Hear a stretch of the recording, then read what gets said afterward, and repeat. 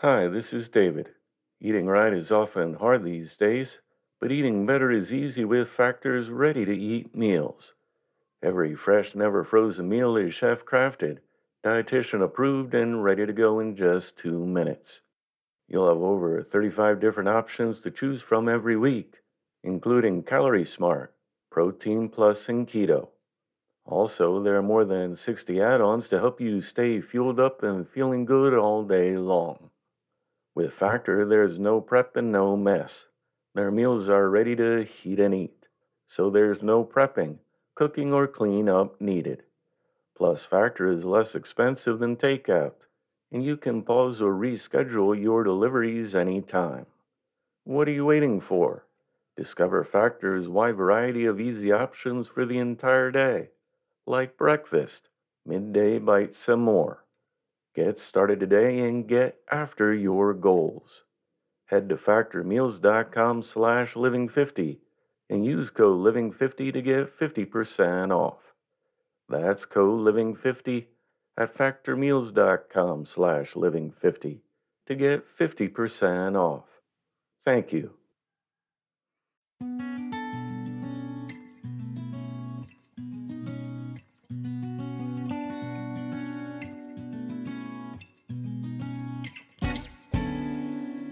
Welcome to the Inspirational Living Podcast. Today's reading was edited and adapted from The Secret of the Ages by Robert Collier, published in 1926.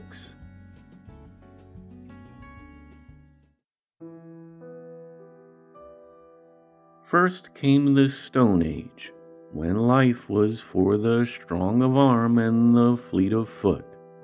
Then there was the Iron Age, and while life was more precious, still the strong lorded it over the weak. Later came the Golden Age, and riches took the place of strength, but the poor found little choice between the slave drivers' whips of olden days and the grim weapons of poverty and starvation. Now we are entering a new age, the mental age, when every person can be their own master, when poverty and circumstance no longer hold power, and the lowliest individual in the land can win a place side by side with the highest.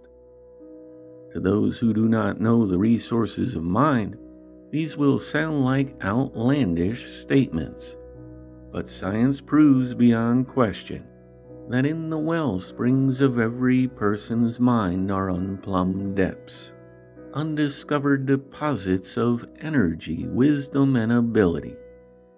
Sound these depths, bring these treasures to the surface, and you gain an astounding wealth of new power. From the rough canoes of indigenous people to the jet airliners of today is but a step in development of mind. From the lowly cave dweller, cowering in their burrow in fear of lightning or fire or flood, to the mechanical engineer of today is but a measure of difference in mental development. Through our superior minds, we have learned to make fire to keep ourselves warm, weapons with which to defend ourselves from predators, habitations to protect ourselves from the elements. Through mind we have conquered the forces of nature. Through mind we have made machinery that can do the work of millions of horses and billions of hands. What we will do next, no one knows, for humanity is just beginning to awaken to its own powers. We are just getting an inkling of the unfathomed riches buried deep in our own minds. Like the gold seekers of 49, we have panned the surface gravel for the gold swept down by the streams. Now we are starting to dig deeper to the pure vein beneath. People bemoan the loss of our forests. They worry over our dwindling resources of coal and oil. They decry the waste in our factories. But the greatest waste of all, they pay no attention to the waste of our potential mind power. William James, the world-famous Harvard psychologist, estimated that the average person uses only 10% of their mental power. We have unlimited power, yet we use but a tiny portion of it. Unlimited wealth is all about us, and we don't know how to take hold of it. With God-like power slumbering within us, we are content to continue in our daily grind, eating, sleeping, working, plodding through an existence little more eventful than the animals, while all of our nature, all of life, calls upon us to awaken, to bestir ourselves. The power to be what you want to be, to get what you desire, to accomplish whatever you are striving for, abides within you. It rests with you only to bring it forth and put it to work. Of course, you must know how to do that, but before you can learn how to use it, you must realize that you possess this power.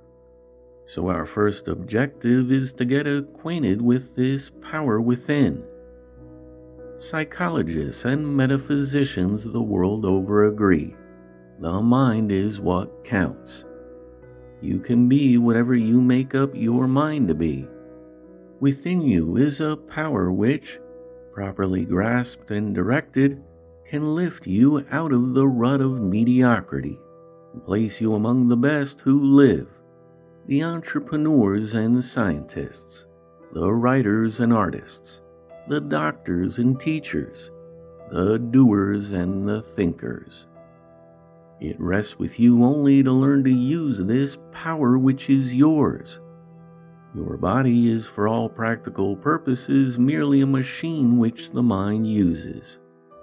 Mind is usually thought of as consciousness, but the conscious part of your mind is in fact the very smallest part of it.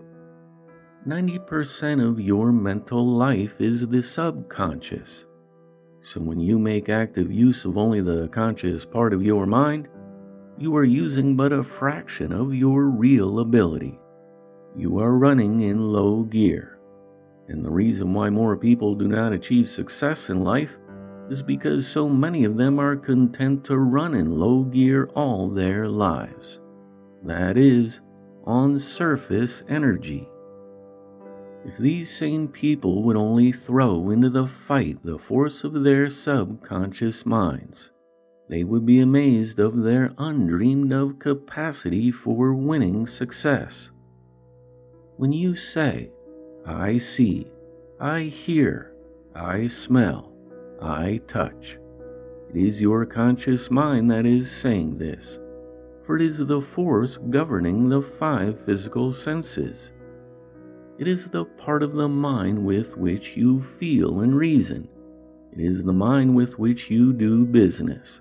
It controls, to a great extent, all your voluntary muscles. It discriminates between right and wrong, wise and foolish. It can plan ahead and get things done as it plans, or it can drift along haphazardly, a creature of impulse, at the mercy of events, a mere bit of flotsam in the current of life.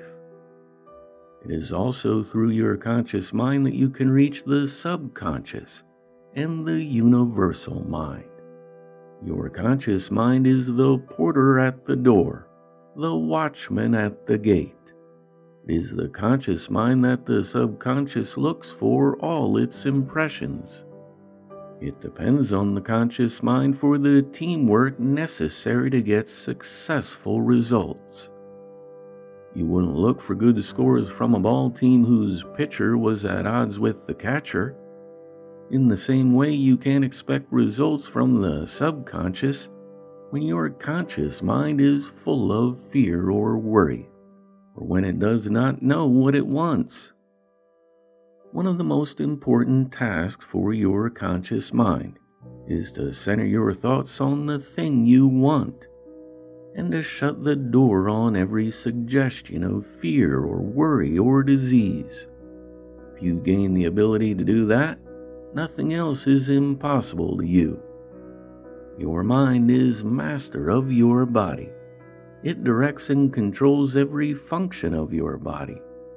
Your body is in effect a little universe in itself. A mind is its radiating center, the sun that gives light and life to all your system, and around which the whole revolves. Here's a question for you. Do you know how much salt you lose through perspiration? Do you know how much water, how much salt, how much of each different element in your food should be absorbed into your body each day to maintain perfect health? No? Well, it need not worry you. Neither does anyone else. Not even the greatest physicists and chemists and mathematicians.